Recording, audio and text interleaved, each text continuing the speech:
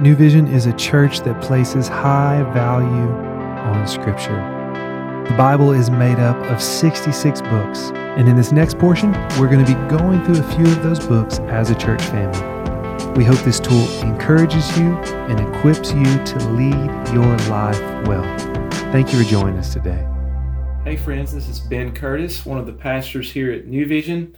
Whether it's the beginning of your day, the middle of your day, or the end of your day, what an awesome opportunity we have to just open Scripture together and listen to God's Word being read. Today we'll be in Exodus 25, verses 31 through 40, and I'll be reading from the New International Version. Make a lampstand of pure gold. Hammer out its base and shaft, and make its flower-like cups, buds, and blossoms of one piece with them. 6 branches are to extend from the sides of the lampstand, 3 on one side and 3 on the other. 3 cups shaped like almond flowers with buds and blossoms are to be on one branch, 3 on the next branch, and the same for all 6 branches extending from the lampstand. And on the lampstand there are to be 4 cups shaped like almond flowers with buds and blossoms. 1 bud shall be under the first pair of branches extending from the lampstand, a second bud under the second pair, and a third bud under the third pair, 6 branches in all.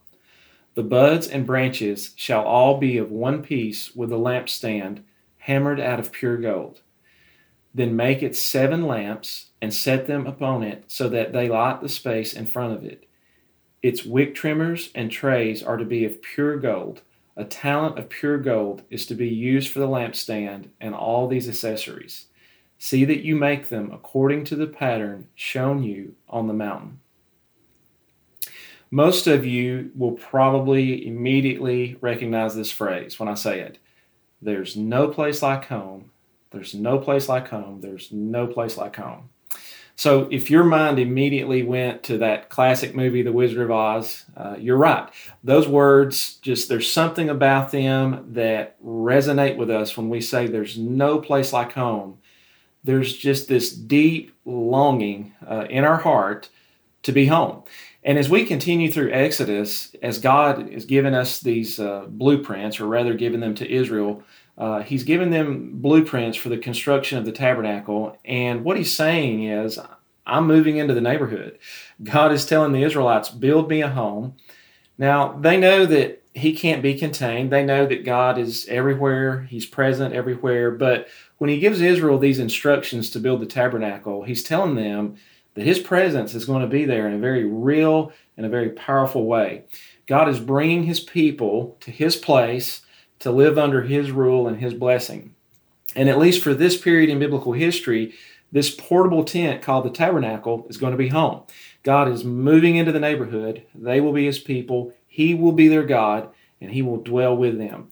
But I think it's important for us to remember this isn't mankind's first home. The first home was the Garden of Eden. For Adam and Eve, this home was a place of security, a place of provision. It was a place of relationship. Adam and Eve enjoyed fellowship. They enjoyed intimacy with God. It was a perfect home. It was a garden home. And in the middle of that garden was a tree, the tree of life. The tree of life was a reminder to them that to live in fellowship with God is to know genuine life. And so that garden home was where Adam and Eve lived with God. But in the first few chapters of the Bible, we discover that they don't live there very long. As a result of their sin, Adam and Eve were kicked out of this garden home. In fact, listen to Genesis chapter 3, verse 23. So the Lord God banished him from the Garden of Eden to work the ground from which he had been taken. After he drove the man out, He placed on the east side of the Garden of Eden cherubim and a flaming sword flashing back and forth to guard the way to the tree of life. Sin moves us farther and farther away from the presence of God.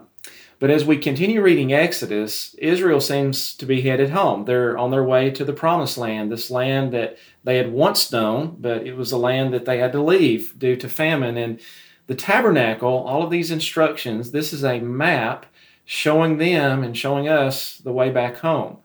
Even down to the way it was constructed and the way that it was decorated, it was meant to remind the Israelites of Adam and Eve's original home in the Garden of Eden. So we read descriptions like the curtains of blue and purple and scarlet yarns.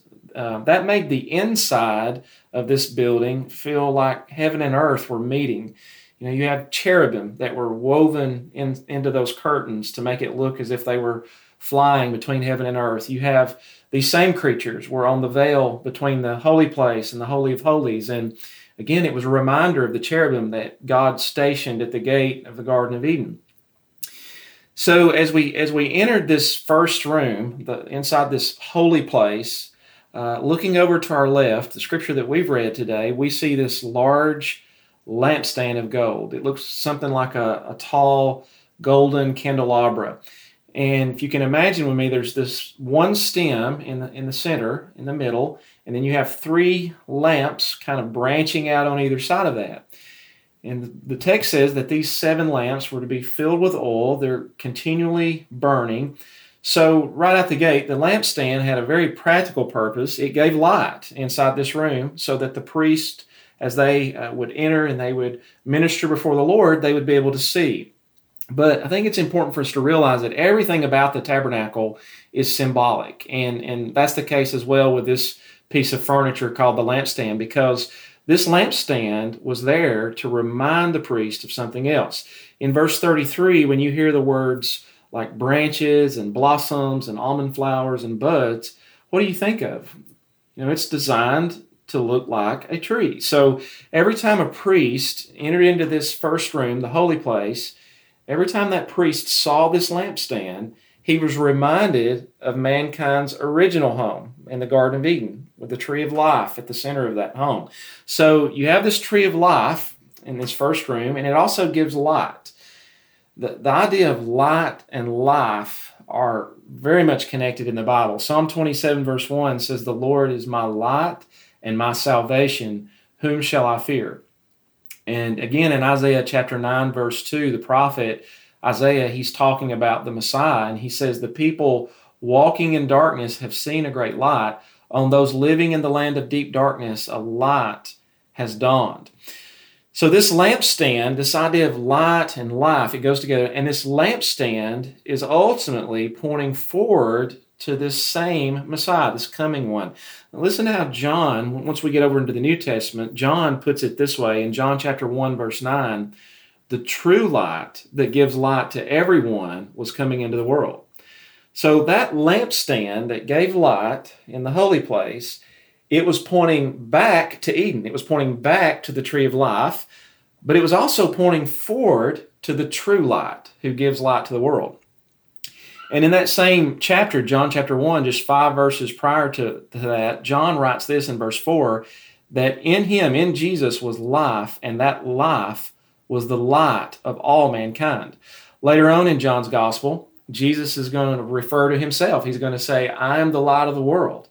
Whoever follows me will never walk in darkness, but will have the light of life." So light and life are tied together, not only in this Old Testament tabernacle lampstand, but also in Jesus. So wherever light and life are described, anytime you see that in the New Testament, there's always Jesus. He is always present.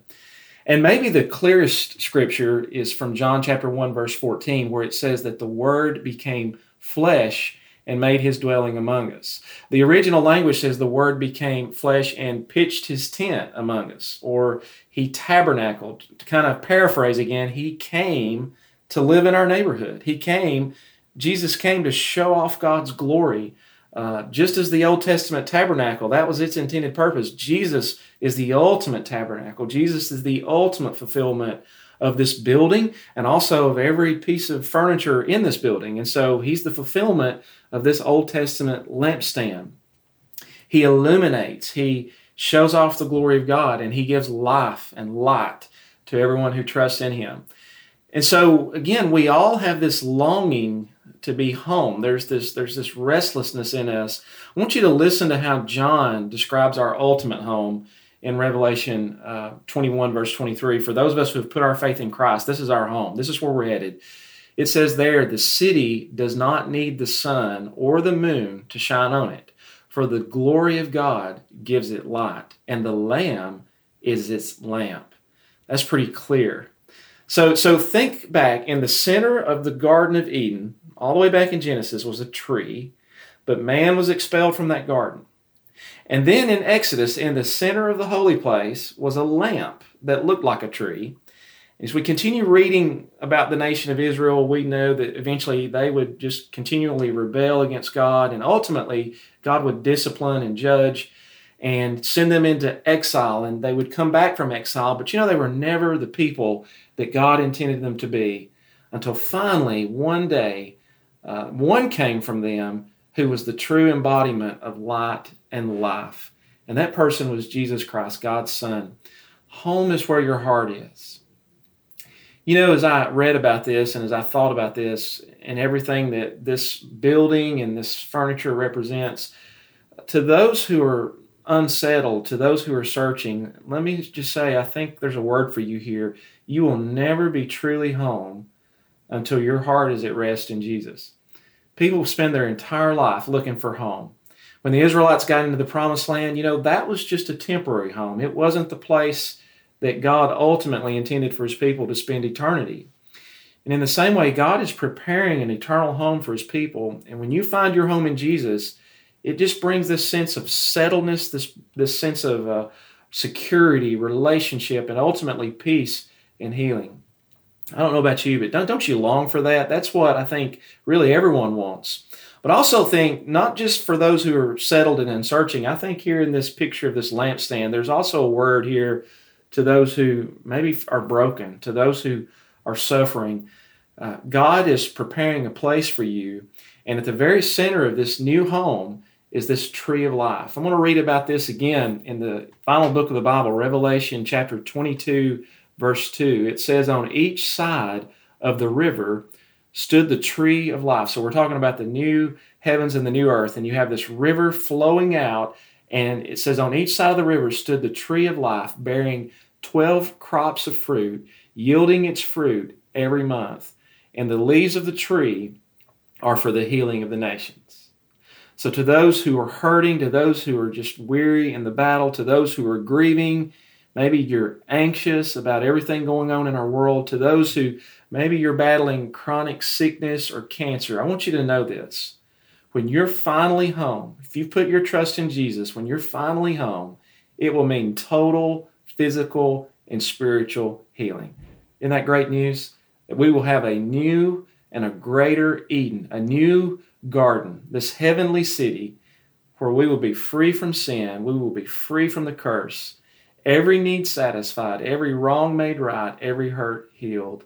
Because the God who came, Jesus Christ, came to tabernacle with us, was broken, died, and then rose again. Because of that, we are assured in His time that everything sad is going to come untrue. And wouldn't you agree with me, there is no place like home. New Vision family, this is your destiny. And I hope you're encouraged with these words today. Thanks for joining us. We'll see you on the next episode of our Reading Through Scripture podcast. God bless. Thank you so much for joining us today. We'll see you tomorrow as we hop back into God's Word.